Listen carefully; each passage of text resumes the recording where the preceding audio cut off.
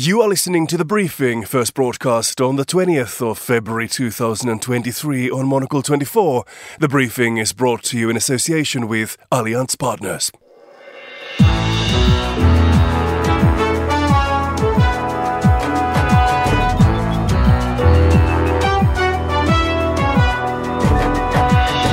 Hello and welcome to The Briefing, coming to you live from Studio One here at Midori House in London. I am Markus Hippi.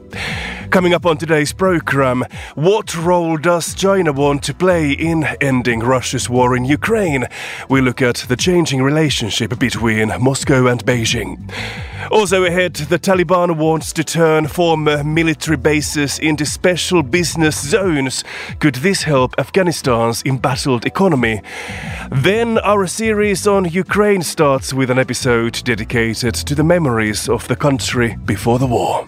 I think it's definitely the most beautiful place. You know, if you really bring somebody to Kiev and want to show it. All that ahead, and there is still time to look at the latest newspaper stories with Fernando Augusto Pacheco too. Fernando, what do you have for us today? Hello, Marcus. Carnival's off to a difficult start in Brazil, with record rainfall in the state of São Paulo bringing destruction. More from Fernando a bit later.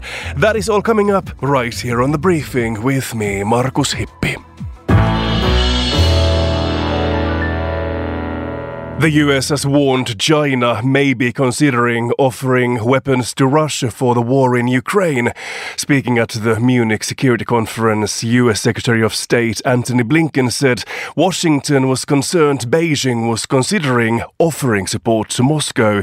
Such an escalation would mean serious consequences to China, he warned.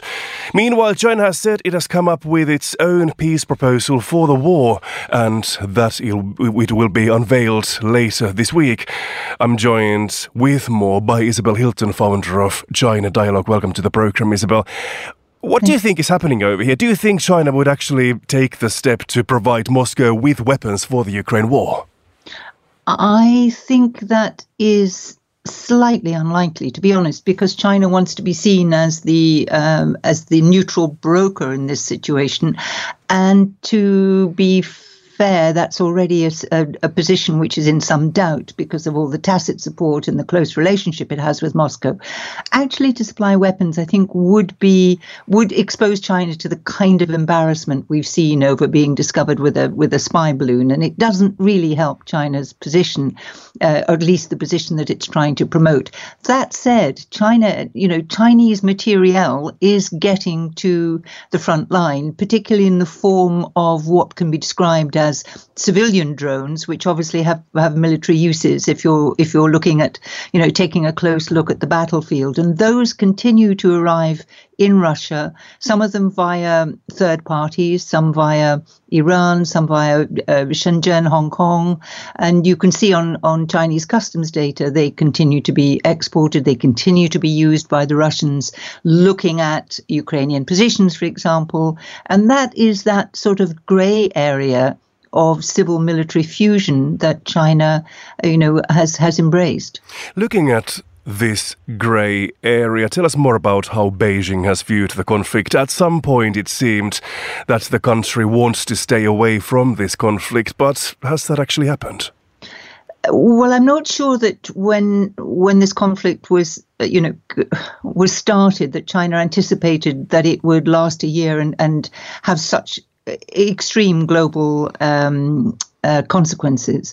And I think that's unwelcome. On the other hand, there are some upsides for China. It means that the United States and NATO are preoccupied with Europe and not with the Far East. China is getting cheap oil and gas from Russia, and it has changed the balance of the relationship between China and Russia very much in China's favor. Russia is now dependent on China for diplomatic cover, for help in getting out of this mess with some dignity if they can.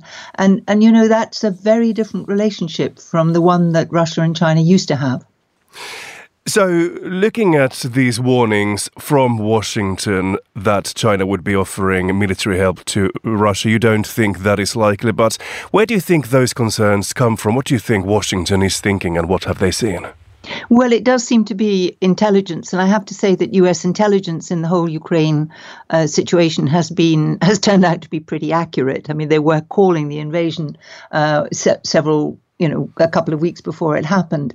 They're not going to reveal what they've seen now, which makes them suspect that there are conversations of this kind.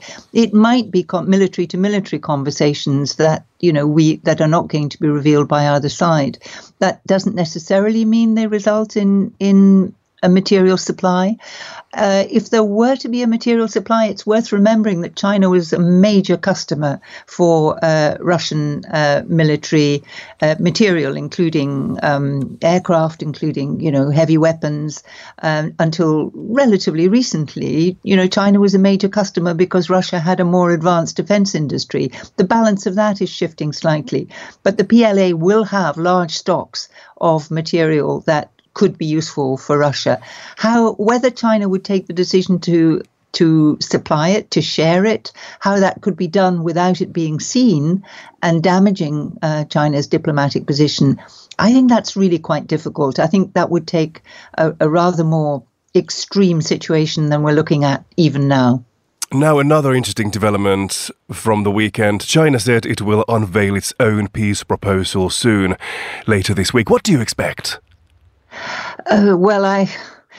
China announced its peace proposal as something that would respect UN principles and, territorial integrity and independence. And frankly, the only way that the European and the American side are going to regard that as fulfilled is if Russia withdraws not only from the territory that it's occupied in the last year, but everything occupied since 2013. And that just isn't likely to happen.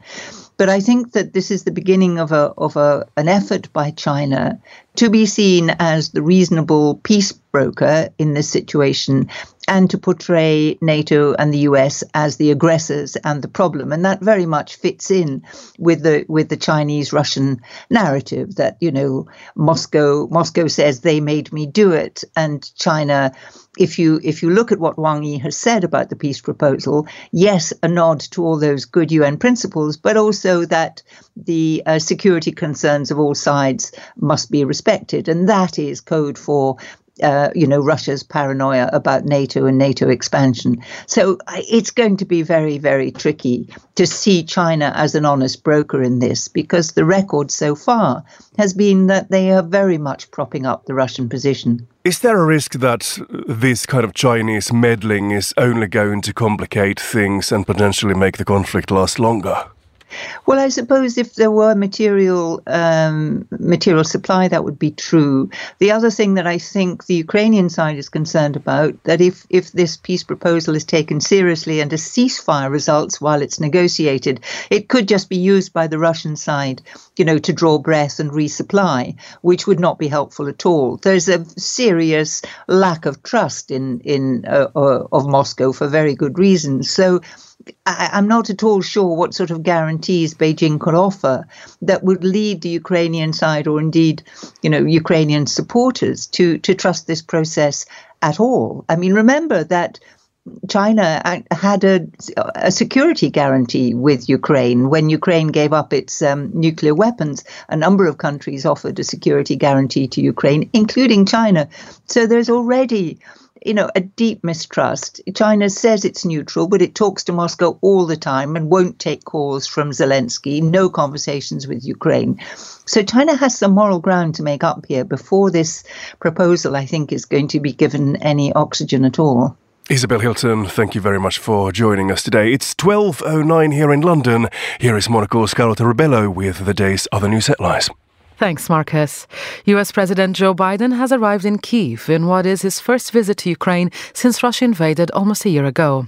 The surprise visit comes as he traveled to neighboring Poland to meet President Andrzej Duda. The visit comes ahead of the one-year anniversary of the start of the war. Turkey has ended rescue efforts in all but 2 provinces, almost 2 weeks after massive earthquakes killed more than 44,000 people.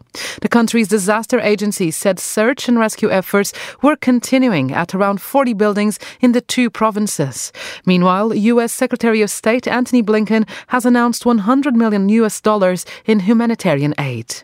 And Japan's top entertainment academy, Okinawa Actors School, is opening up to a fresh crop of aspiring stars for the first time in years. The school is known for producing some of Japan's biggest celebrities, including the singer Naomi Amuro. The school received over 50,000 applications from across Japan when it auditioned new students in 1998. Those are the day's headlines. Back to you, Marcus. Thank you very much, Carlotta. The Taliban administration in Afghanistan has announced it will turn some former foreign military bases into special economic zones for businesses. The special business and trade centers would promote economic growth and development in the country that has faced a deepening economic and humanitarian crisis since the Taliban took power in 2021. For more on this, I'm joined by Dr. Sajan Goel, International Security Director at the Asia Pacific Foundation and visiting teacher at the London School of Economics and Political Science. Welcome to the program. Could you first tell us more about what has been announced?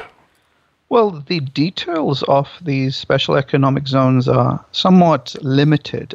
They're not very detailed, but what's interesting is that they've been announced by Mullah Baradar, who is the current Deputy Prime Minister, and he's in charge of economic affairs. Now, he's the individual that the West assumed would be a more moderate force within the Taliban. He was key to the Doha deal that the United States signed with the Taliban a few years ago. But he has also been somewhat isolated in the Taliban setup following the return of this militia. So it'll be interesting to see what role he actually can have and whether these special economic zones are just an idea, a pipe dream, or whether they actually have any practical elements to it. Do we know yet at all what might happen in practice, what these business zones would actually be like?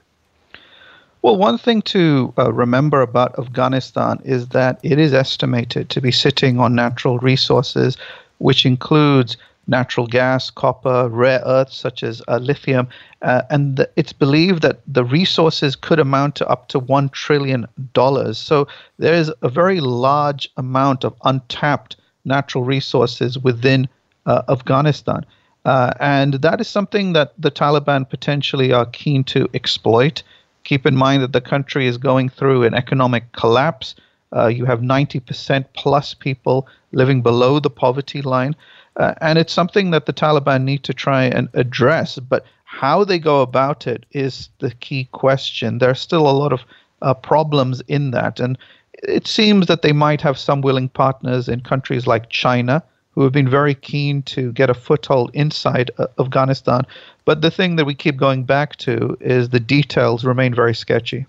You mentioned China over there, and I was just going to ask how much interest there would be with countries around the world for them to make business with Afghanistan.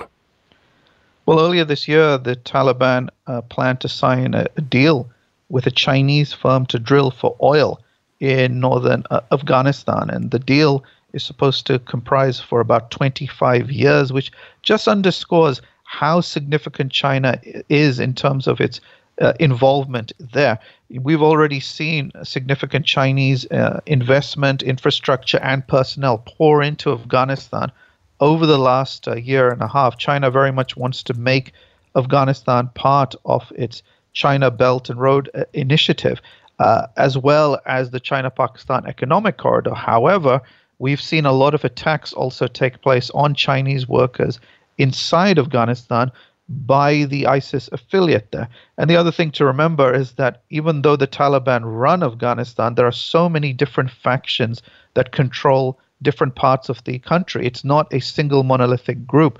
The most powerful entity in Afghanistan is the Haqqani network, which also happens to be a prescribed terrorist group. And they do not have a very good relationship with Mullah Baradar, who is the individual promoting these special economic zones.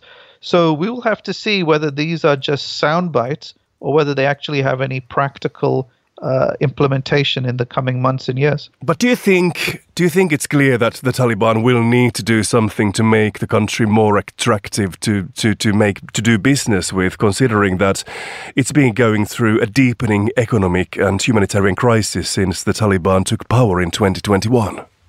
Most definitely, the Taliban does need to work out ways to enhance and improve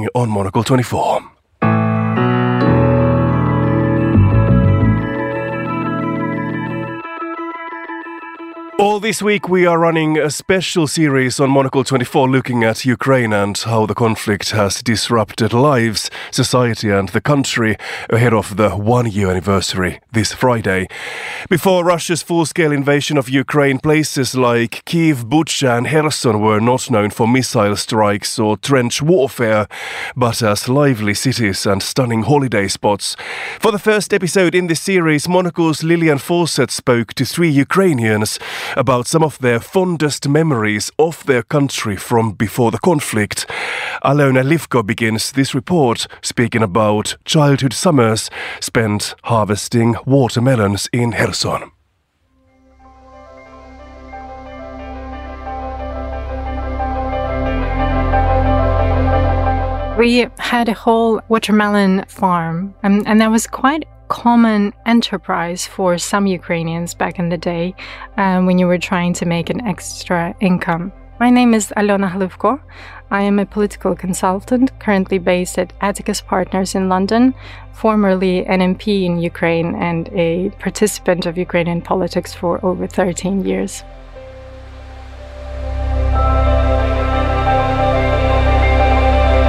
So my grandmother and grandfather initially started that farm. They bought it off of someone else, and ever since then, every summer has become a trip for us to work on the farm, essentially, but also have some days off and travel to the beach because it was further down from the Black Sea, and enjoy our summers in the sun. And the watermelons have really become quite symbolic for Ukraine. And I think that symbol has surpassed the borders.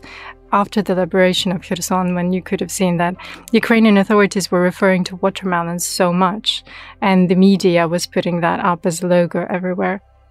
So the quickest, most efficient way to get your whole family, which would be, my mom, dad, my brother, and then my grandparents, was to all pack into 2 cars and go on this little road trip. Sometimes, actually, because we're based in southwest of Ukraine near the Carpathian Mountains, there were 2 routes to take. If we were going via Odessa, for example, we would go through Moldova, and back then we could travel without any border restrictions, essentially. Or you had to go all the way around through all the regions in Ukraine, and that could take up to 24 hours, if not more than that. Sometimes we would stop on the way, camp out just in some forests and woods, and really explore Ukraine. And those trips were quite significant because I think, those are the memories that you really carry on for the rest of your life. Some interactions with your family, trying to keep the 2 kids entertained on such a long trip is, of course, a tricky one. But that's when we learned all of our games that had anything to do with languages. We would sing our songs. That's where I learned most of Ukrainian folk songs. Just my grandmother and my mom trying to occupy us.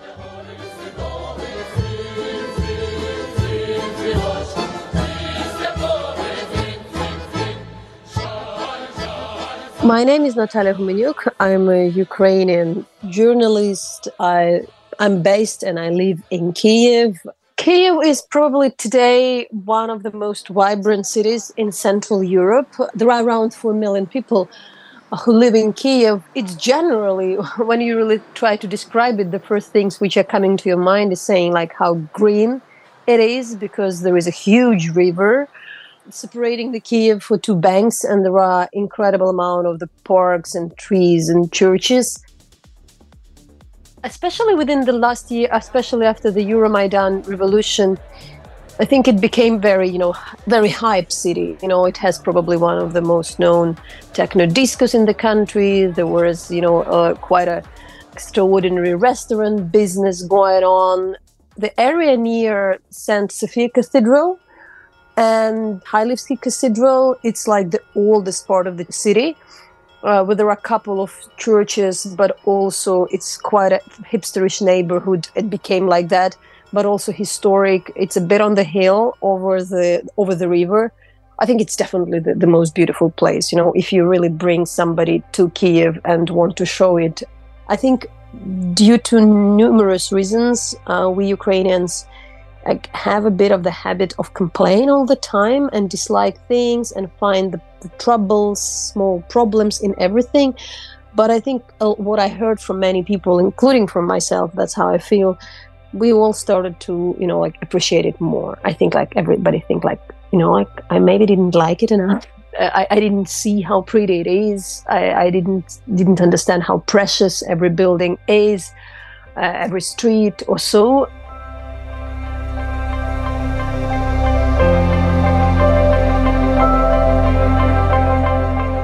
My name is Olga Tokaryuk and I'm a Ukrainian journalist, and I'm currently based in Oxford in the UK.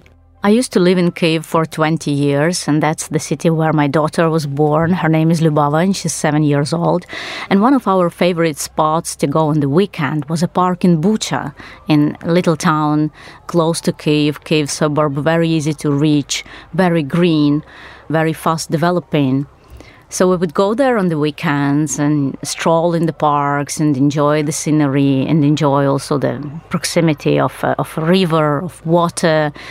She would play on the playgrounds and we would just people watch and admire how quickly this tiny little town was developing, and so many Kyiv residents actually started to move there in the last years because the quality of life there was much better than in the capital. It was greener, it was smaller, it was very easy to reach.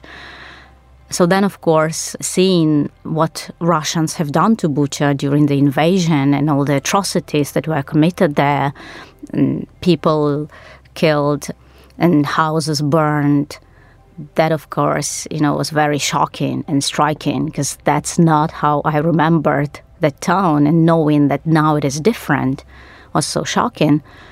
But then I know that it is rebuilding. It is rebuilding very fast, and I really hope that we will be able to return to Bucha with my family and with my daughter and enjoy the beauty of this town again. Although, of course, there will be scars. And I think in the park that we used to visit, there will be a memorial to all the civilians who were killed in this town.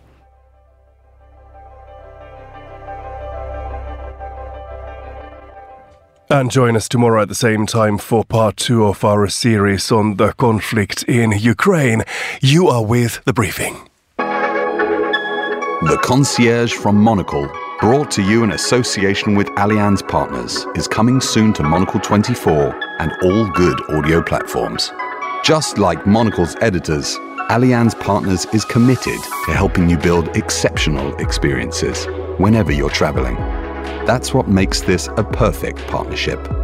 The Concierge program brings all the best of Monocle's award-winning and beloved coverage of travel from print and digital to the airwaves.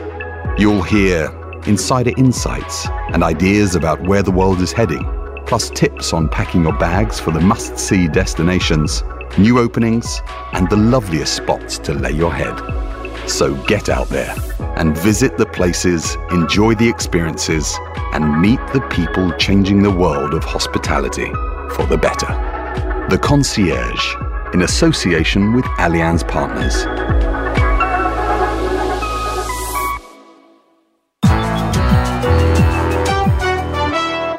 Welcome back. You're listening to The Briefing on Monocle 24.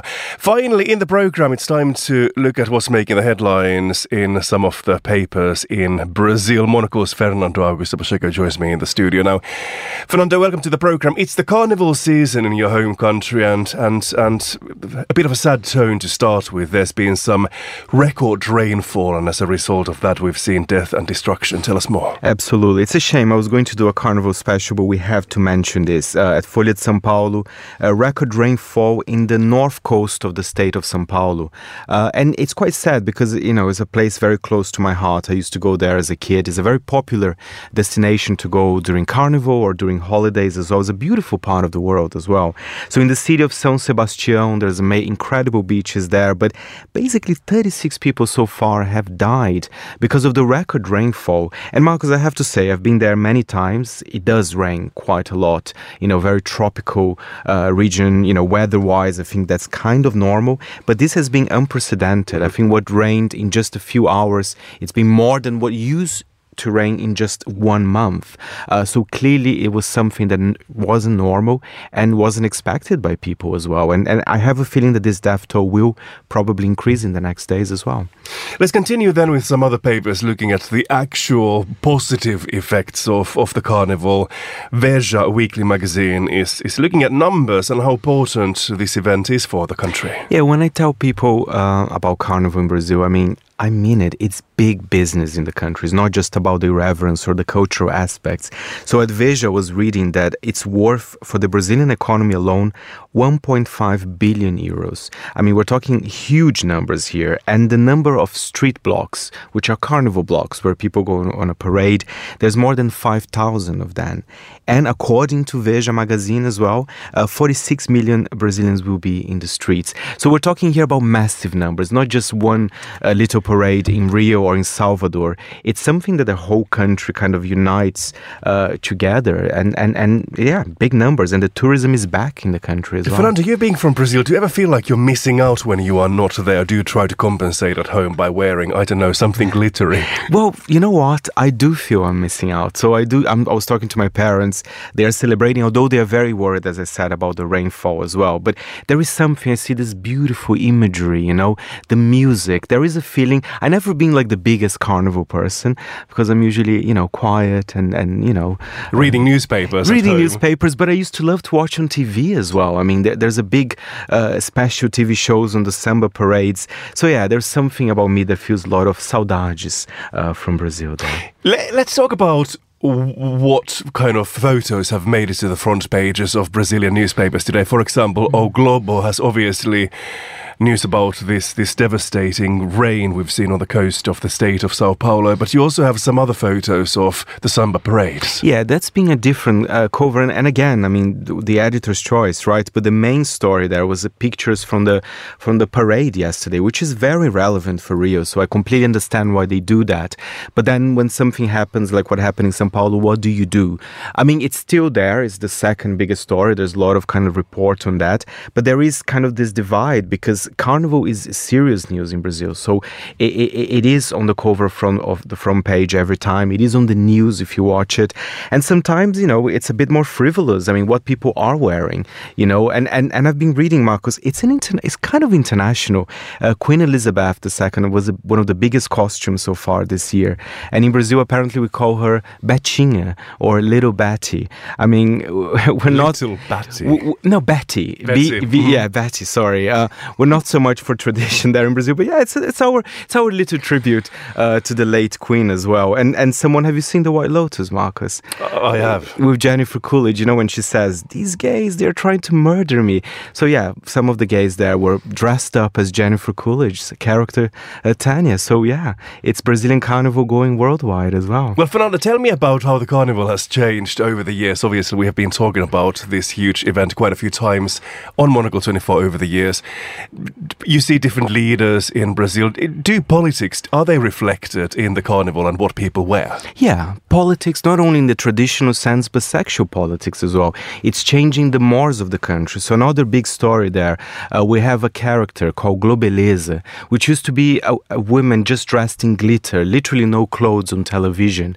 But that was in the 90s and the noughties, and that was considered accepted. But then, of course, we're changing. We're having more discussions about objectification of women. Mm-hmm. And apparently this character is going to be retired. I mean, it is a little bit controversial. Some people will miss it, but then I think Globo said, they didn't say anything official, but they said, well, we're celebrating other types of carnival as well. So, you know, there's a lot of discussion. It might go back, but at the moment, I think there is a sense that perhaps like a naked woman just wearing glitter, it might not be appropriate for television. And it doesn't come from the right wing.